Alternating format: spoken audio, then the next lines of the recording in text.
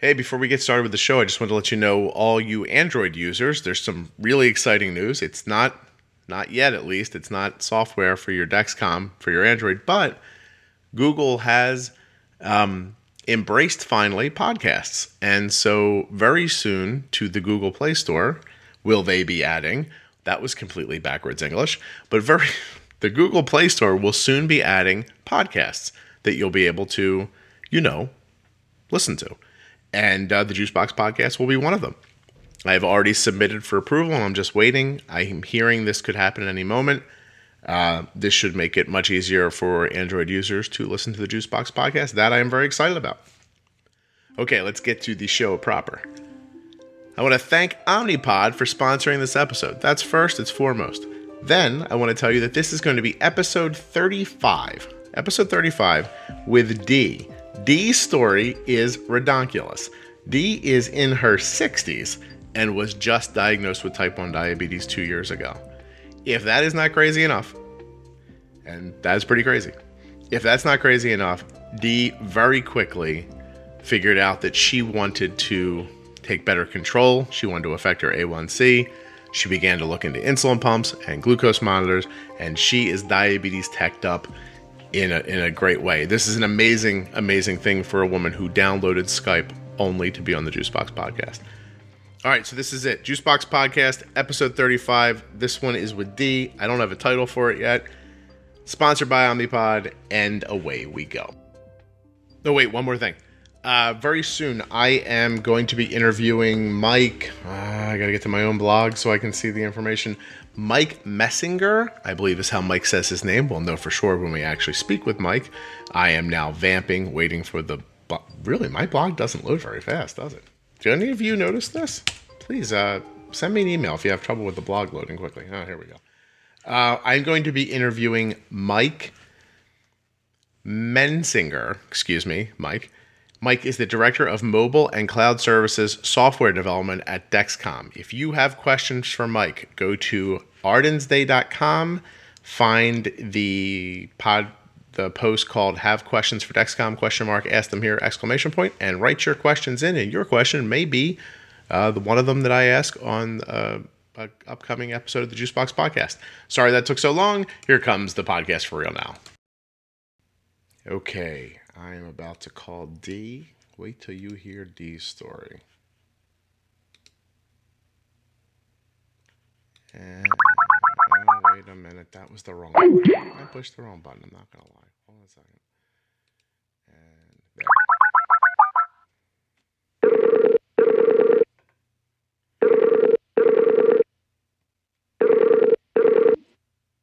Hey, Scott. Dee, how are you? I am fabulous. This is pretty high tech for me. Yeah, it's fancy, all right. You've never Skyped before with somebody? No, I've never Skyped before. Excellent. Well, trust me, You're my first. Oh, I'm honored. I sound okay on your end? Yep, you sound fine. Great, you're very clear here, so we are doing well. Okay, you listen to the podcast, I just want to start talking. And can you introduce yourself any way you'd like? My name is Dee, and I am a 60-year-old grandmother who was diagnosed with type 1 diabetes at the age of 58. And that's why you're on the show, because that's crazy. Because just like you mentioned in your email to me, I spent now that I'm more involved in the diabetes community, I know this not to be true, but prior to Arden's diagnosis, I always heard the very steadfast rule: if you make it to 30, you're not getting type 1 diabetes. That used to be what they said all the time, right? And you said you've heard the same thing. Oh yeah, my little brother has type 1, and he was diagnosed when he was 12, and he is 50 something right now. So I knew it was kind of out there, but I never thought that it would happen to me. Yeah, I mean, you would just imagine that after all this time, in your late 50s, you imagine you had escaped dodged that bullet, I would imagine. How does so your brother was diagnosed about 50 years ago, and if you listen to the podcast again, my math is shaky at best, but I'm going to say that's in the mid 60s at some point. Yes. How did he make it through the last 50 years? Would you say successfully? Well, I think successfully for him. He has a different kind of management philosophy than what I do. Because, of course, when I was first diagnosed and stuff, I talked to him a lot, and went to him with a lot of questions. But he does things a lot differently. He apparently, I think, he started with diabetic exchanges. I think he was on like 2 shots a day. I remember that he would eat a lot of popcorn. Okay. And my mother always made angel food cake for him because that was the one thing he was allowed to have. And now he's not testing, obviously, throughout the day or... Yeah, he does. He does blood tests and stuff. He's on a pump now. Oh, now he is. But he, his endocrinologist does all the settings. And he doesn't do a lot of that. He has hypoglycemic unawareness now also. And he's had some really bad low spells. And because I had said to him, why don't you get a CGM? And he said he didn't want to wear something else on his body. Yeah. And so he's wearing how long ago did he kind of give over and get a pump? Oh, he was one of the first people that got one when they first came out, like a gazillion years ago. Oh, no kidding. Good for him. But in fact, I didn't get a CGM the first time around when I first started thinking about it because I had talked to him and he said, "Oh, I don't want to wear something else on my body." And I had seen someone else online that had that same kind of opinion. So when I was first looking at it, I first decided not to get one, kind of like on that same thinking. Yeah. My control is okay. I don't really want to have like another device. But I had been to my endo and my A1C, I only go every 6 months. And I had 2 or 3 consecutive A1Cs that were like a 6.7. And I had said to and I think I work kind of hard to get that. I watch my carbs and all that kind of stuff. But it was always like 6.7, 6.7, 6.7. And it's like, gee, shouldn't it be lower? Because I'm working hard, right? I'm working hard. I mean, I'm not Dr. Bernstein here or anything, but, could it just go to like a 6.5 or something like that? So and that the fact that the number didn't move around a whole lot just kind of motivated you to want to try to move it. Right. Yeah. So then I got, the CGM and started working with that, and just watching it. And then I spent, the first couple weeks, like watching that thing trend up and down and not really knowing how to use that data. Right. And then, of course, I went back online to try to find some kind of help in trying to analyze that data and to use it. And that's how I stumbled across your blog because you were interviewing the Dexcom CEO. Okay. And so your Google search has got you. So now let's step back for one sec because this is really interesting. When you initially go online a couple of years ago and you're thinking about CGM, it only takes a couple of people who, I don't want to say they're being negative because they weren't being negative, but they were saying, this isn't for me. I don't want to wear something else. And because you don't have a lot of information, that makes sense when you hear it. You're like, yeah, you know what? That makes sense. I don't want to wear something else either. Right. And that easily you kind of go with it. And then you get a little motivated and you come back to the internet again, and then the internet takes you in a completely different way. And now how long have you had the CGM for? I think I got it like in July. Wow, so July, August, September. Yeah. This is like 4 months in. And how are you finding it? Because I think when people first get it, they think of it as like an overnight anti-death alarm or, something, you know what I mean? Or something that's going to stop you from getting really super low. But then once they see the layers and the way you can really utilize it, I think that's when you start affecting your A1C and your day-to-day health and getting rid of spikes and everything. Are you getting to that point yet? Or are you there? Yeah, I think so. When I download the data now, and it'll estimate your A1C. I had one day where it was like a 5.9, right. But it's mostly like in the lower 6s now. So I really feel like I'm making some progress. Yeah, but that's when I had talked to you, because the one podcast that I get a lot of information from all of them. But the one that like really prompted me to contact you was the one where you were talking to someone about being bold with insulin and not being afraid to, because like, what's going to happen? You can fix it. Especially now that you can see it coming. Yeah. Right. And so that's when I really started, I think, to start getting better control of the highs and recognizing the lows before they got real low. Yeah. And to like try to keep that.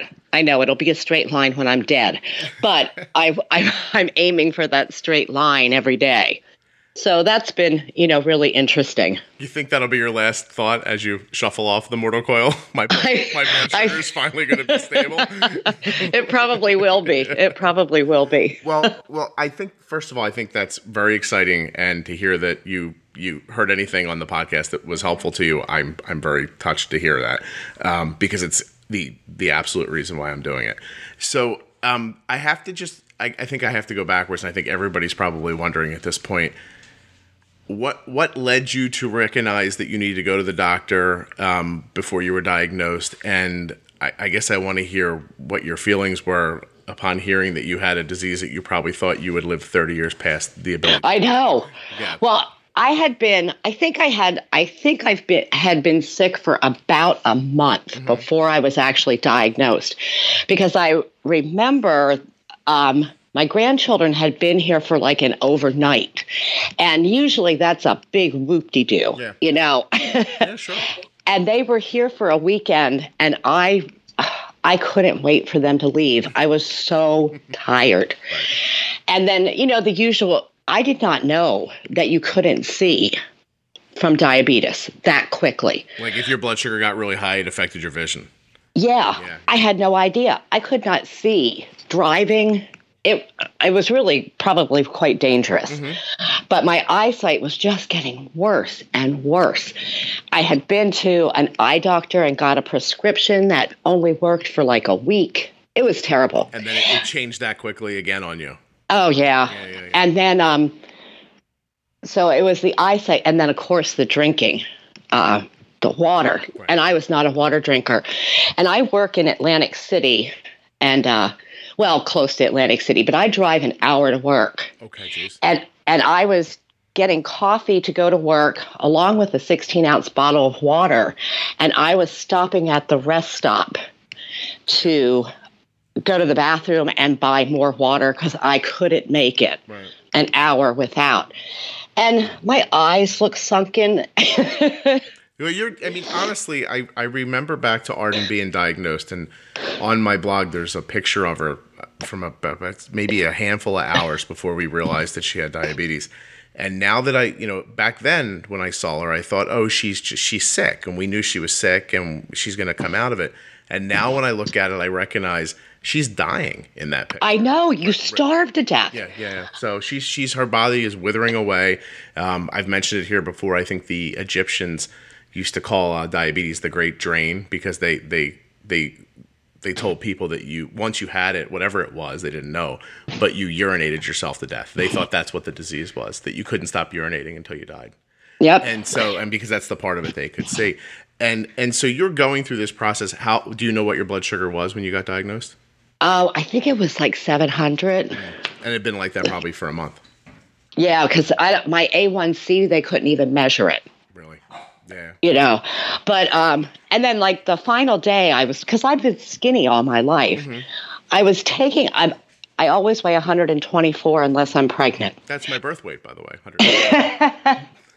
But I was taking a shower and I lifted up my leg like to wash it, and it was like my leg was like a bone. Yeah. And I thought, what the heck? Yeah. So I got out, I found my bathroom scale, and I got on it, and I weighed 100 pounds. Wow. And so that's a fifth of your body weight in a month. So I said to my husband, because the grandchildren had been here. Right. I said, oh my God, I'm losing weight. Get me a bowl of those Lucky Charms.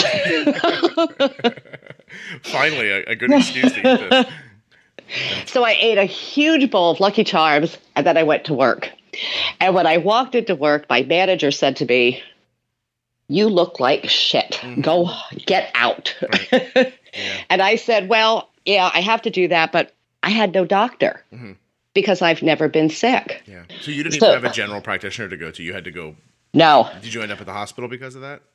Well, the general practitioner sent me there, but I Googled a doctor. I made an appointment. Right. And I went in, and thank God it was someone who recognized it right away and didn't misdiagnose me as type 2 or anything. They tested my blood. She walked in the room, sat down, and said, "You're type 1." Yeah. And she was going to try to manage it, I guess, by sending me for a blood test and as an outpatient. And I heard her out in the hallway talking to another doctor who was going to be there the next day saying, "I'm sending her for this blood test. You know, can you see her tomorrow morning to review the results?" And I heard him tell her, "Send her to the hospital and let them deal with it." No one. Now, did she mention, had she ever seen someone your age with type 1 before, just newly diagnosed? No. And we joked about it like a year later when I went back for like my yearly with her. And we laughed about it because I showed her my pump and all that kind of stuff by that time. And she was like, "Yeah, I remember when I first diagnosed you." She was like, you were walking and talking, but I knew you could go at any minute." It's delightful. Well, it was good of her to think that and still think to pass you off to another doctor on the next day.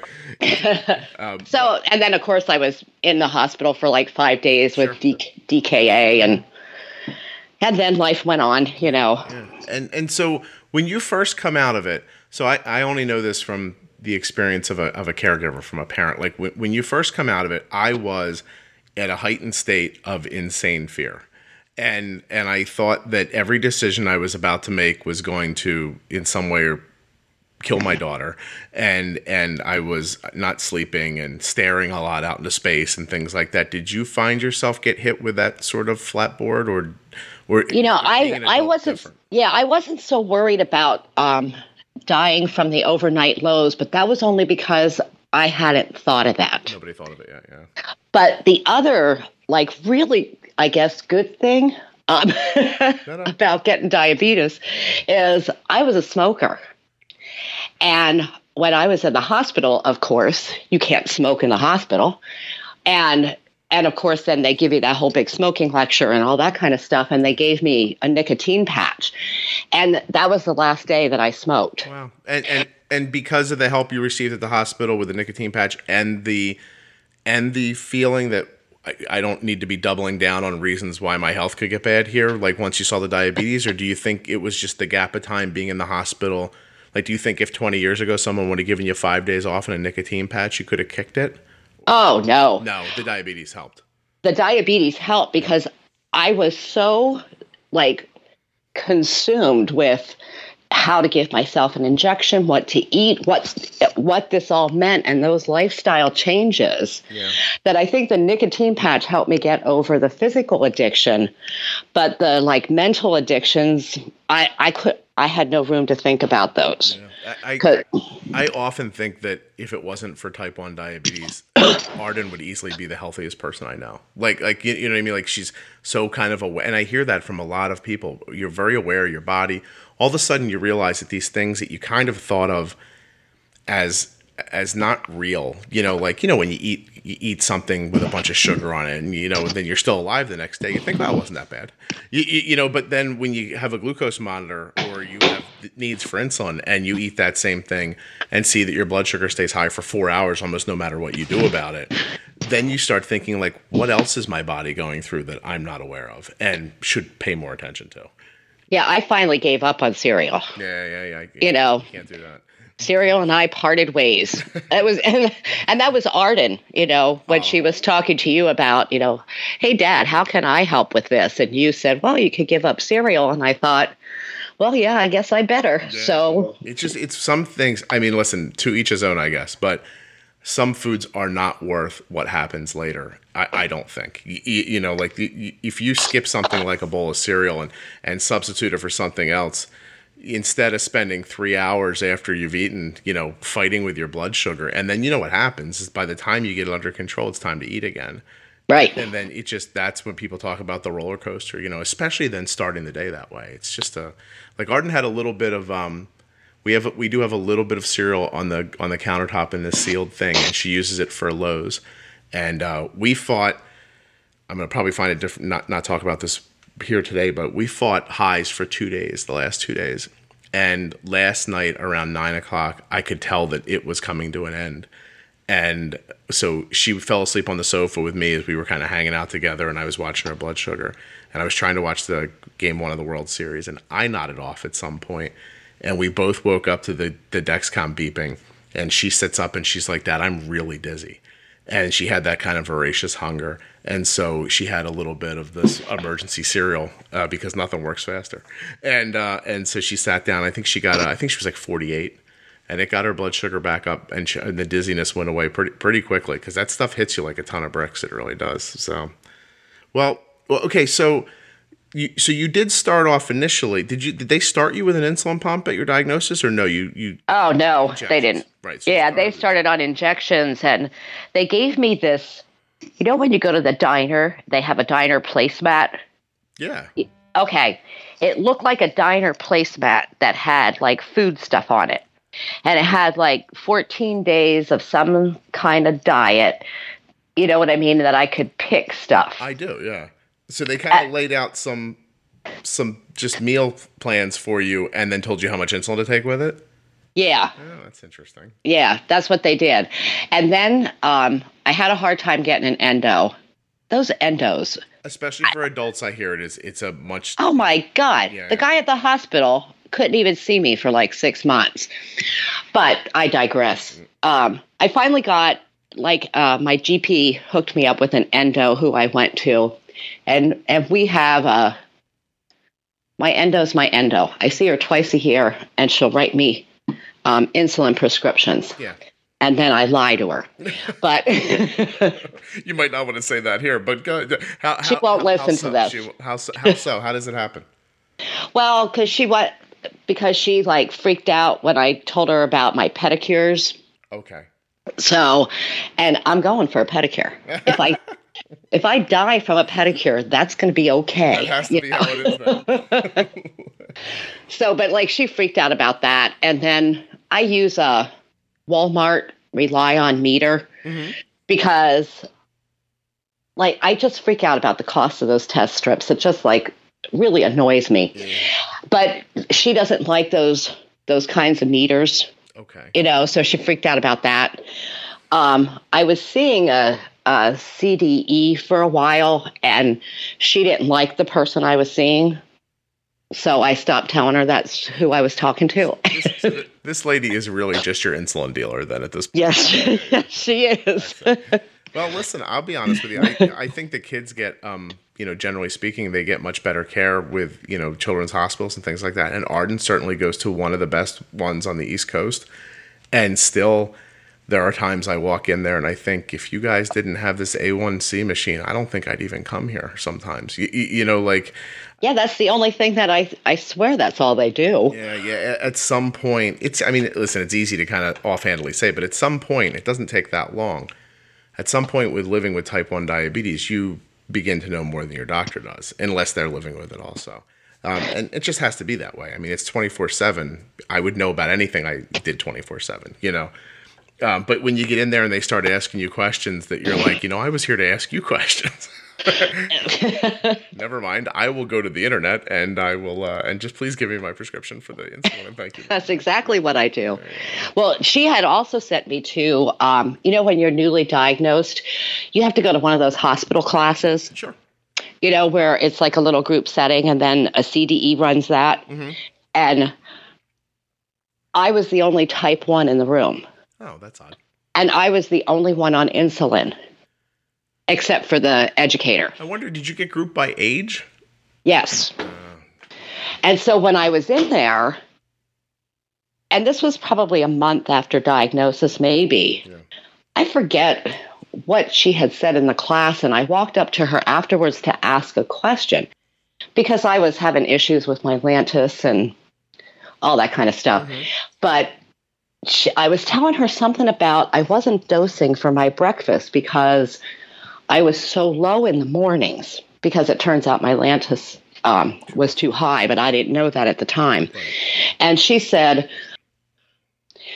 she like freaked out and was like, you have to give yourself insulin for every piece of carb you put in your mouth. And I'm like, okay, but I was low. And she was like, well, what's your insulin to carb ratio? And I said, I don't know. What are you talking about? What is an insulin to carb ratio? That's more of a pump term than. And she was like, well, if you don't know it, you need to know that. And I said, well, how do I find that out? And she said, that's what you're here for. She said, well, you have to ask your endo. And I thought, I'm not asking my insulin dealer, which is what I'm going to call her from now on. I appreciate that. And I came home and Googled it. And that's what like opened the door to think like a pancreas, and that the Walsh book on pumping insulin and all kinds of cool stuff. What insulin? I almost said pot, but what insulin pump did you end up with? I ended up with a T-Slim. And how are you liking that? Oh, I love my T-Slim. Excellent. I looked at Omnipod too. I looked at those two were the ones I was debating on. And I ended up going with the T-Slim probably because I like the cool touch screen. There you go. And I don't play baseball and stuff like that, so it's not like I need to be tubeless. So you're not outside playing baseball. And so you get an insulin pump pretty, I guess, reasonably early. Probably about 9 months in. Yeah, that's early. And see, I find that incredibly heartening because it really did used to be that they wanted you to live a year or more with it until they felt like you understood every aspect of shooting insulin with a syringe or, with a pen or something. And then they'd start letting you think about it. And honestly, I get the common sense of that.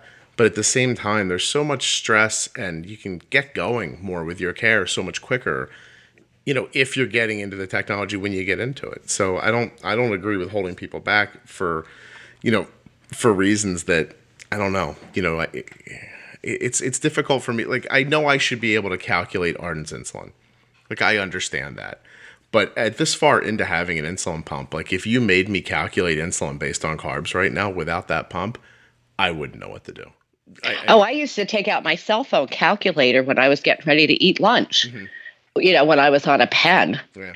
And putting everything in there, and I thought, this is ridiculous. Good for Plus, and you can't dose in those micro amounts. Right. So you have to eat less or eat more, or I couldn't stand it. It drove me insane. So I am really interested because I'm going to delve a little bit into a generalization I think that people have, but in your 50s and going forward, I don't generally think of people your age being real accepting of changes in technology. There are still times, like my mother's 73, but she's had a computer for 15 years and I still get phone calls from her that make me feel like she's never looked at it before. And so did you find that difficult, or have you always been a technology person? No, I'm not all that tech savvy. I like iPhones and iPads because they're really simple and I don't have to think about them. Okay. Like anybody can do it. And I can do email and, things like that, sure. Excel from work, but I'm really not that good at it. My husband is a little bit better. He just figured out, oh my God, did you use Diasend? I haven't. And actually, we just downloaded the Clarity app from Dexcom, which I'm getting ready to start looking into. But I know a lot of people really love Diasend, but tell people what it is. Oh, well, it's a website, but you can also get the app on your iPad or iPhone. Mm-hmm. But it puts like all your devices together. And then you can all the information in one place. And I think it would even do it with your meter. Mm-hmm. I think if you have a Fitbit, it would go in there. I will look into it and put a link in the show notes to it in case. Yeah, he just figured it out like today, and downloaded everything. And in fact, right before you called, I was looking at my first graph, and it was like it has my pump and I can compare it to my CGM values, and I can tell you what I ate based on how many carbs I put into the pump and when I ran temp basals. And oh my God, it was like, I can't wait to get back and start looking at this to see if I can figure something out. That's interesting. You went from not being that tech savvy to being very interested in data and everything else. And that's, well, I've always liked data. You have the numbers you like. I work retail. Okay. So, and I've done that for 20 years. So I think even that was a problem when I was diagnosed in terms of now I got to hit a target. Oh my gosh. I hit a target every day. And, like, am I going to be at 98? Am I going to be at 100? I have to hit 100. I have to be perfect. So, like, I've always been interested in hitting those numbers. Have you let go of that a little bit now that you've been doing it for a while? Not that you're excited to see your blood sugar go to 150, but does it make you feel differently than it did back in the beginning? Well, I found out that you can't be perfect. Right. Like I said, you'll have a straight line when you're dead. Yeah. So the best you can hope for is better. Yeah. No, the variables are sometimes more than you can. Yeah, you have you only have control over the food and the insulin. Yeah. And that's about it. Right. If your body's doing something, if you're feeling sick, or even if your pump site's going, a little bad or something like that, like it's, it really is. I guess I can tell this story here. So on Saturday, last weekend, Arden was pitching in a softball game, and this happens once in a while. You come up against girls who are still the same age, but for some reason have grown to their full size. And I said that the girl that hit this ball looked like she had 2 kids and a 2-pack a day habit as well. Like she was a grown woman, and Arden was pitching, and she threw a pitch, and it got hit right back at her. And she got just the tip of her glove on it and didn't get all of it. And it hit her in the left knee, in the bottom third of her kneecap and under that on her leg. And she went over, like a ton of bricks. And she got herself back up, and her size is not indicative of her toughness. So she got back up. She finished pitching the inning. She hit at the bottom of the inning, and she pitched another inning after that before she sort of put her hand up and was like, you know what, I need to stop. And so we stopped her, and almost as soon as she stopped and the stress of what happened hit her, her blood sugar started going up, just from the anxiety and the stress and everything. So now I'm bolusing for stress, and then the next day comes, and I start thinking, geez, I can't get her blood sugar down. I start wondering if it's not like pain, because pain releases cortisol, and cortisol can affect your blood sugar. So I'm having all these high-minded ideas that it's the pain, and I go on feeling like that because the pump seems to be working. Like every once in a while, I'm over bolusing by a lot, but I'm affecting her blood sugar. So I don't think of it as being the pump site. And then finally last night, I realized, I was like, what am I doing? Like, why am I not changing, this insulin pump site? I should be changing this site. I've been fighting with 200 blood sugars that are going up to 250 when she eats for a day and a half now. Like, why am I doing this? Changed the pump. As soon as I took it off, you could see how it was sore and red at the cannula. And the irony is, of course, is if she wouldn't have been hit by the softball, I would have immediately thought of the pump as the problem. But because she got hit by the softball, and my mind started following that idea of, oh, this is pain related. This is, this is from stress. Like, this is what this is. I let go of the other idea, even going against some of my own good advice, which is, I'll bail on a pump in 2 seconds, a pump site if it's not working. And see, that's what I have to learn to do. Yeah, because you really do at some point, if it's not working, and even if you're just struggling with a higher blood sugar, I mean, is it really worth it just because you want to get another day out of the pump? Like, I don't want another day at 180 or 220. I want another day, down at 110, what I'm shooting for. And so finally, like I just said, I changed the pump last night, and diabetes has such a wonderful way of abusing you. I feel like I thought about this as I got in bed last night. I really stopped and thought about like this whole thing. So 2 days of fighting with these high blood sugars, and then realizing that, geez, it was the pump and I could have changed it sooner. The guilt I kind of felt from that. And then once we put a new site on, and, the way we had to really push to get, because at this point she had ketones and we were trying to push her blood sugar down. And of course, then she ends up low and dizzy. And then she, I felt like I don't know. I felt like I was in the bottom of a pit in a desert. And I couldn't find water to save my life for 2 days. And then all of a sudden it rained, filled the whole thing up, and I drowned in the pit. Like I went from one horrible extreme to another, and there was no moment even in the middle where I could like relax or rest. Like as soon as I saw her blood sugar start going down like that, I'm like, I know this is going to end up being too much insulin. Like, you know, now I'm sitting up in the middle of the night, and I just don't know. You know, I know people do it, but it's a real feat to handle something like that with you know, an insulin pen and no glucose monitor. It was hard enough with the technology. You know what I mean? Like I don't know how people do it without it sometimes. Yeah, I don't know how they do it, you know, without it either, because it's been a godsend for me at least. Yeah. But how do you and other parents of type 1s deal with that guilt? Like when I do something wrong, or you know, or I get a high or a low or whatever dumb thing I've done, I only have myself to blame. But as a parent, you blame yourself when your kid doesn't have type 1. You know, if a kid robs a bank, you think it's because of the way you toilet trained him. Right. So yeah, you're stuck with however whatever happens to that child your whole life. I mean, but now throw type 1 into it, and now, you know, Arden has a high, and that was your fault, which it wasn't. But how do you deal with that guilt from that? It really is interesting. I've come, like last night, like I said, it hit me last night, but oh my gosh, excuse me for 1 second. Basil, what are you doing, buddy? You can't do that. We're doing a podcast here. Don't you understand? I know you're a dog, but you have to pay attention a little closer. You can't do that. Sorry, he found a bag full of something. He's yanking it around that. I know, but I am so honored because Basil only messes up some podcasts, not all of them. Right, and I thought if Basil doesn't come on, that's like a rating. No, well, that's like an extra. That's Basil's rating. He's staring at me right now. Like, why can't I pull on this bag full of stuff?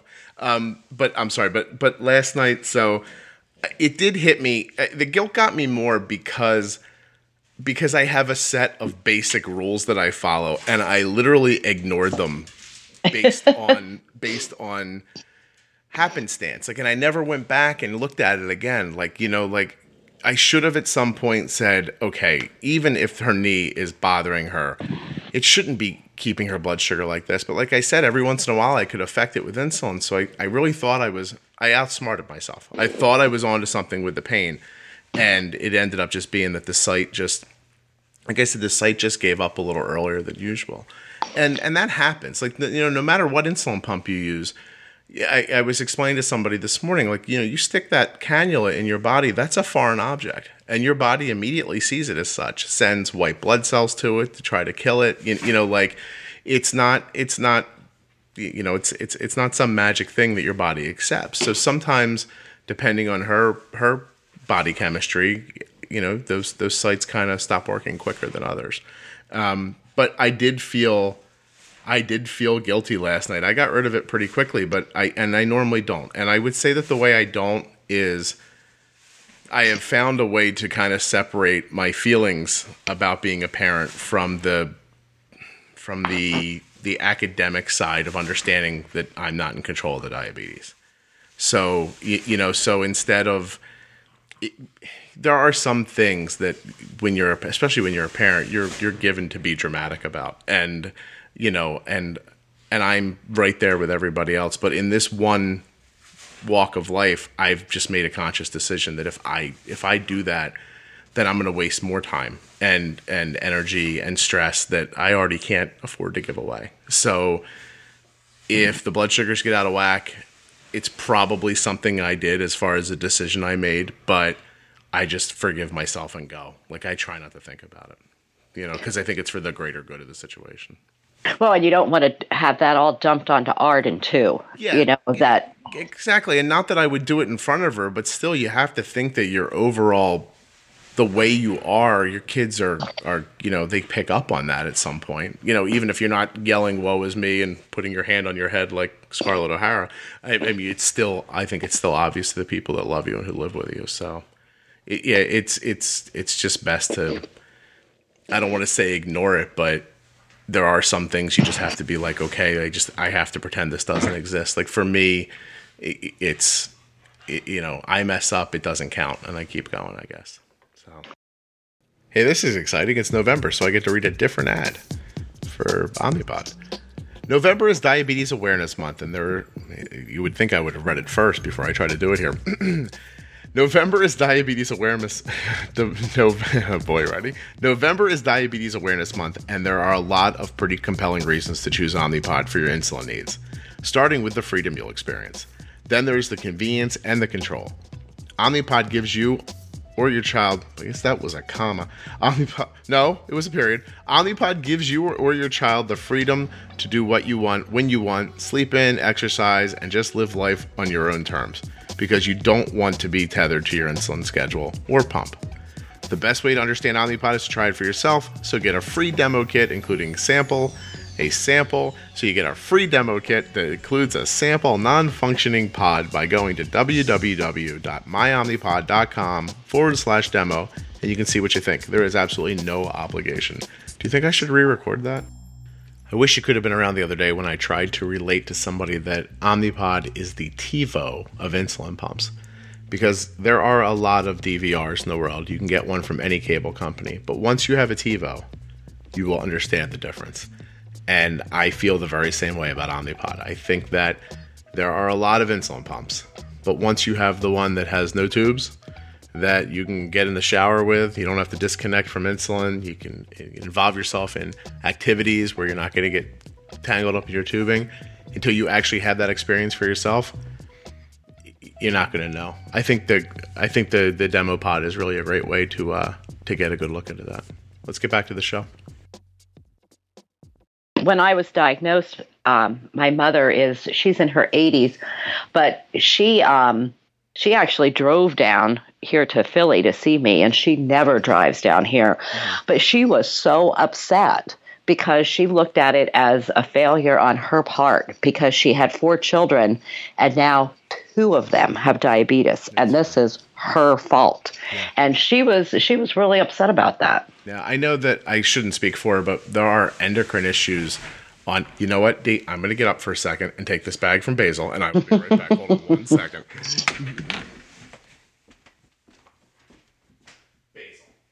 Basil. What are you doing? You can't do that. You have to go lay down. Go lay down.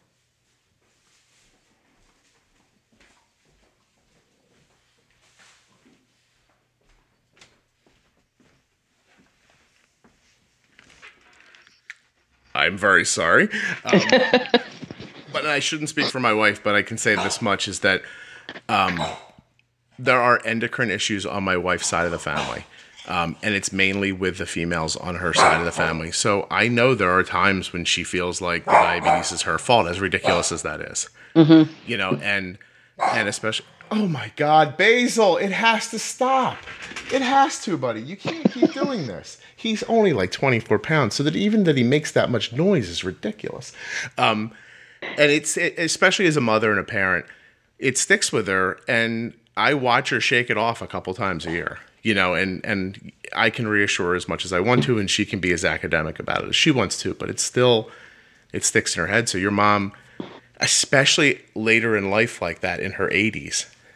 Yeah, she thought we'd all escaped it, Yeah, she probably, and so, geez, so she felt like, and for no good reason other than the way people feel and connections and love, and she felt like she let you down, I guess. So that's fascinating. Did anyone in extended family have type 1 besides you and your brother now?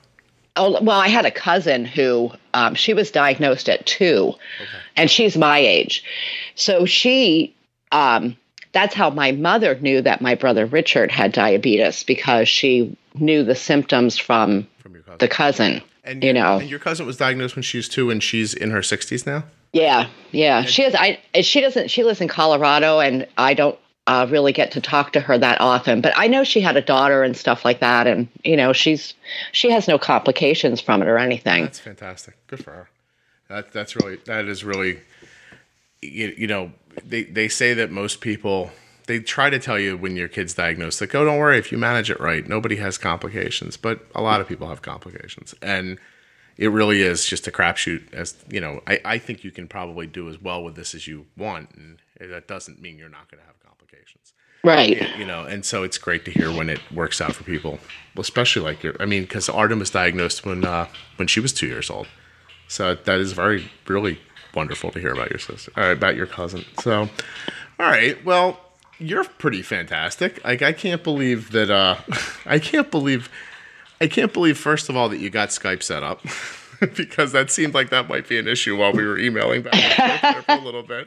I know, but now I'm excited because I think I might be able to Skype with grandchildren. So you absolutely can. Yeah, absolutely. So listen to me. Look at me. I'm bringing your family together.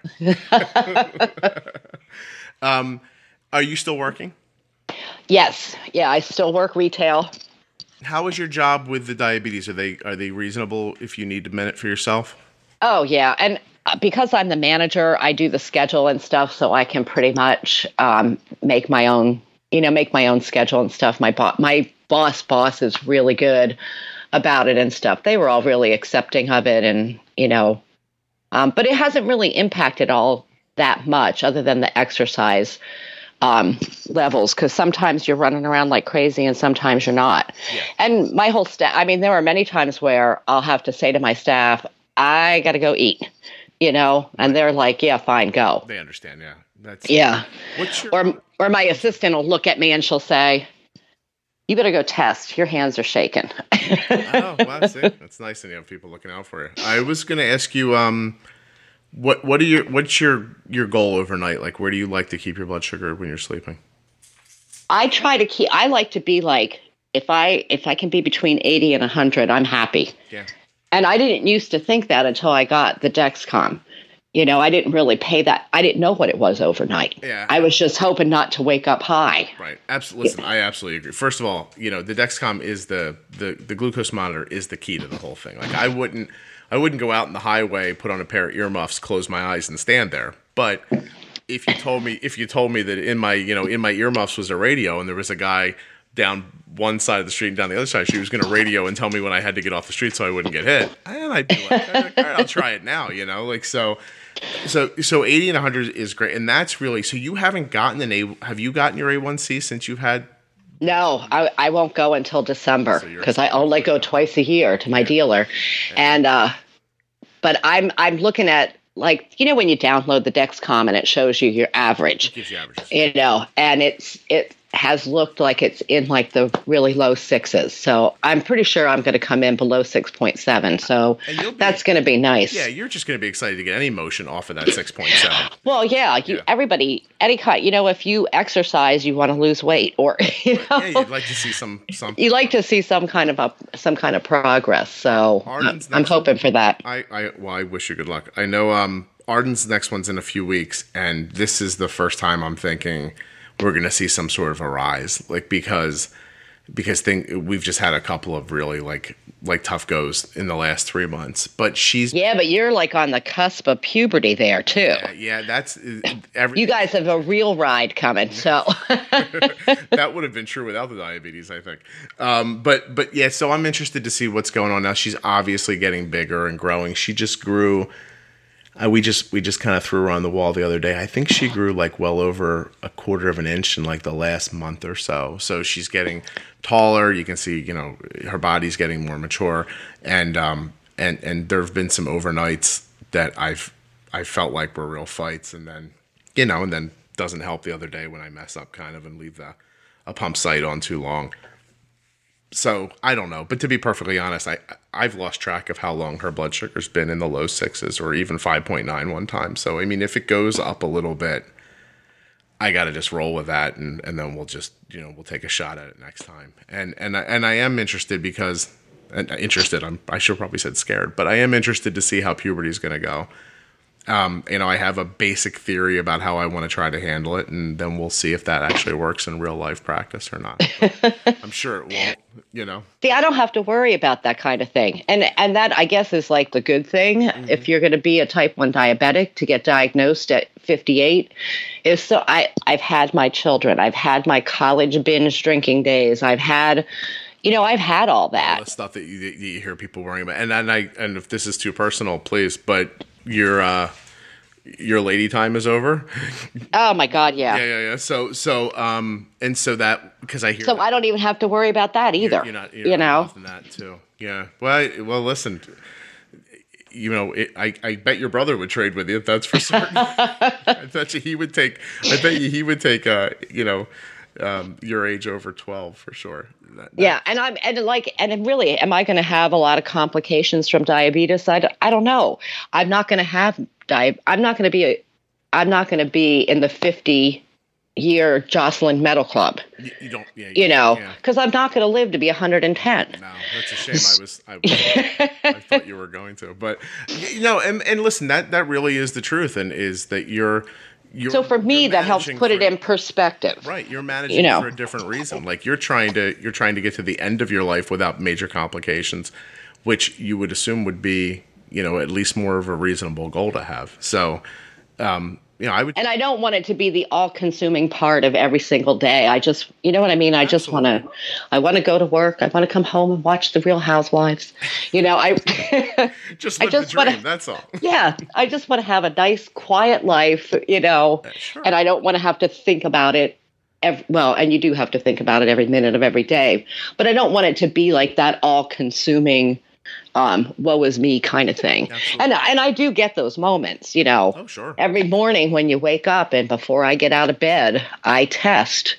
And that kind of tells you, like, here, this is what my day is going to be, Let's look at that line. What does that overnight line look like? It's a shame, too, because it really does give you that feeling in the morning, like, and your blood sugar right away in the morning, it doesn't have to tell the story of the rest of your day, but it's hard not to like wake up at 88 and go like, wow, today's going to be a great day. Yep. Whether it's going to be or not. It just is like when you wake up when you're a little higher. Like I know, Arden gets higher throughout the morning, especially this year. We're bolusing a lot while she's at school in the morning. And, when I send her out the door and she's 80 or 90, I do feel like, wow, like I've got a shot at getting her to lunch without there being too much of a hassle. But then when you wake up at like 150, you think, oh, like, okay, I'll try to get this down, or is this going to bounce around, in the morning? Yep. And it does. I would be lying if I said it didn't affect how I feel some days too. I mean, after the last couple of days and then her getting low last night, I mean, I didn't go to bed last night until probably like 3:00.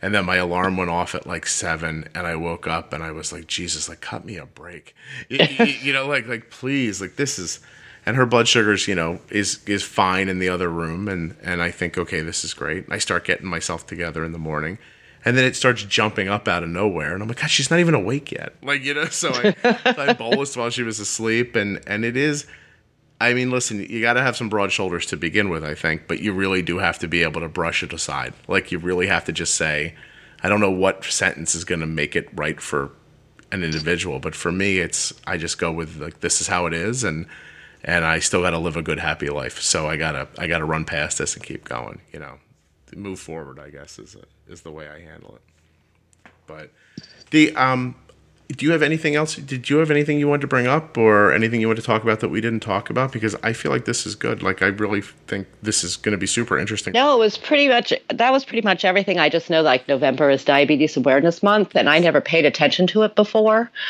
But I think we should all pay attention to it and, get that information out there, because I spent a month being sick when I didn't really have to be, if I would have listened or known. No. And, so that, even knowing that my brother had it, I had a stronger connection to it, and I paid no attention to that. Yeah. So I think just educating people on that so that, you can catch it earlier, and get on top of it sooner. Yeah. Well, we'll definitely be mentioning Awareness Month through the podcast through November and on the blog and stuff, and just trying to get people to do their part to wear their blue circles and talk about it with people. In the end, it really is like, here's the balancing act with creating awareness. The people who have diabetes, live with it, or love somebody that has it, they're the best people to create awareness. Many of those people are not interested in being very public about the fact that they have diabetes. And that's completely understandable, and in no way would I feel badly about anybody who makes that decision.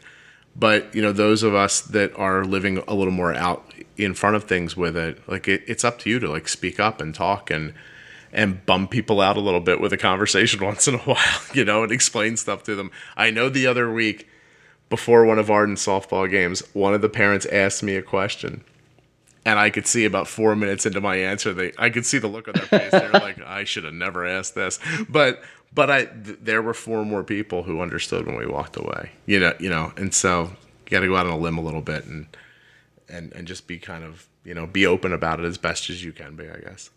Well, and thank God for the diabetes online community, because I'd be lost without that. That's who gave me the first answers, and that's where I continue to get the best information and most up to date. Yeah. So, and sometimes there's weirdness out there too, or things that don't fit the choices that I've made. Mm-hmm. But you find what you need and you use that, and pass it on. So yeah, I would say this, and I said this recently, and I'm going to probably say it again a couple of times in a row. But I think the online community is wonderful. I'm thrilled to even be a part of it, and that if I do anything that adds to it, I'm grateful. At the same time, you need to remember that when people find themselves online most is in the beginning. Oh, absolutely. So you are finding people who are more scared probably than they're going to be coming up. They're less educated about it than they're going to be coming up. Sometimes they think they have the answer that they might learn a few months from now is not exactly the way they're going to end up doing it. And so much like with product reviews, I always think, like, don't just go with the first one you see, or, just because you hear a couple people say the same thing, it doesn't make it, a hard and fast rule. I think the information that you find online from other people is invaluable and a great jumping in point for you to do your own research after that. And so I think that's a good place to mention, Dee, that nothing you hear on the Juicebox podcast should be considered in any way advice, medical or otherwise, because this is just me and you talking about our lives, hoping that something kind of connects with somebody, and then they can jump in and start paying attention, maybe from the jumping in point, and figure something out for themselves. But I know it connected with me from being bold with insulin and going forward. So I appreciate that. I just really feel very strongly about that idea that, it is at some point, it's common sense versus fear. If you have a glucose monitor, you have less fear. But, if your gas tank is empty, you need to fill it up. And if your blood sugar is high, you probably don't have enough insulin. And, and so what are you going to do? You're going to go with, well, the doctor told me this was my insulin to carb ratio, and I guess my blood sugar just gets high, or you're going to like try to figure it out for yourself. Because the gaps in time between endo appointments, for me, I'm not waiting 3 months, and definitely not, in your case, 6 months. 6, yeah. I'm not going to live for the next 6 months with high blood pressure. High blood pressure.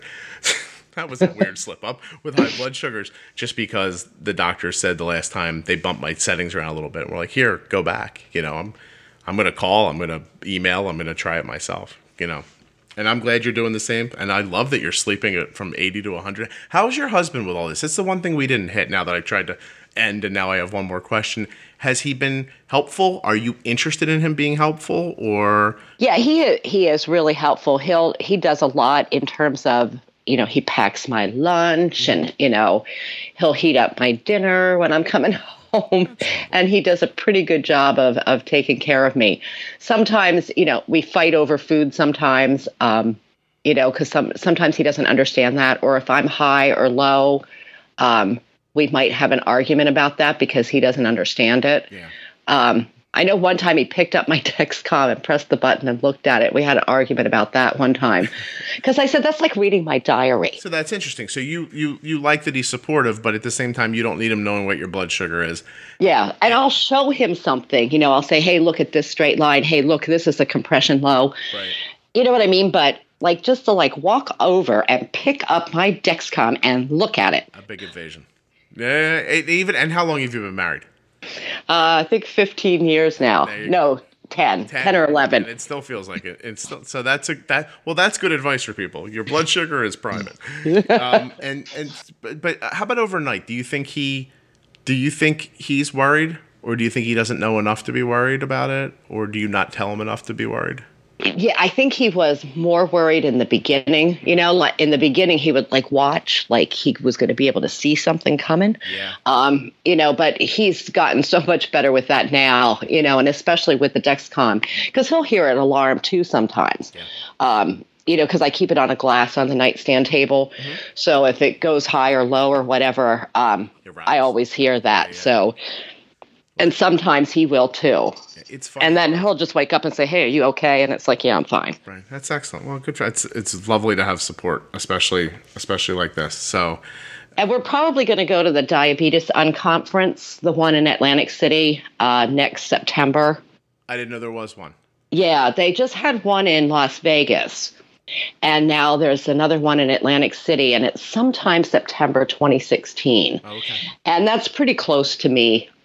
So I don't know if I'll like that kind of a thing, but I thought it's close enough. I'll give it a try. And I know that they have, some other meetings and stuff for people who love people with diabetes. And I asked him if he'd be interested in going along with me and going to some of that stuff. And he's not a very social person. Yeah. And he said, yeah, he was going to go too. That's so we'll check that out and see how that is. That is absolutely beautiful.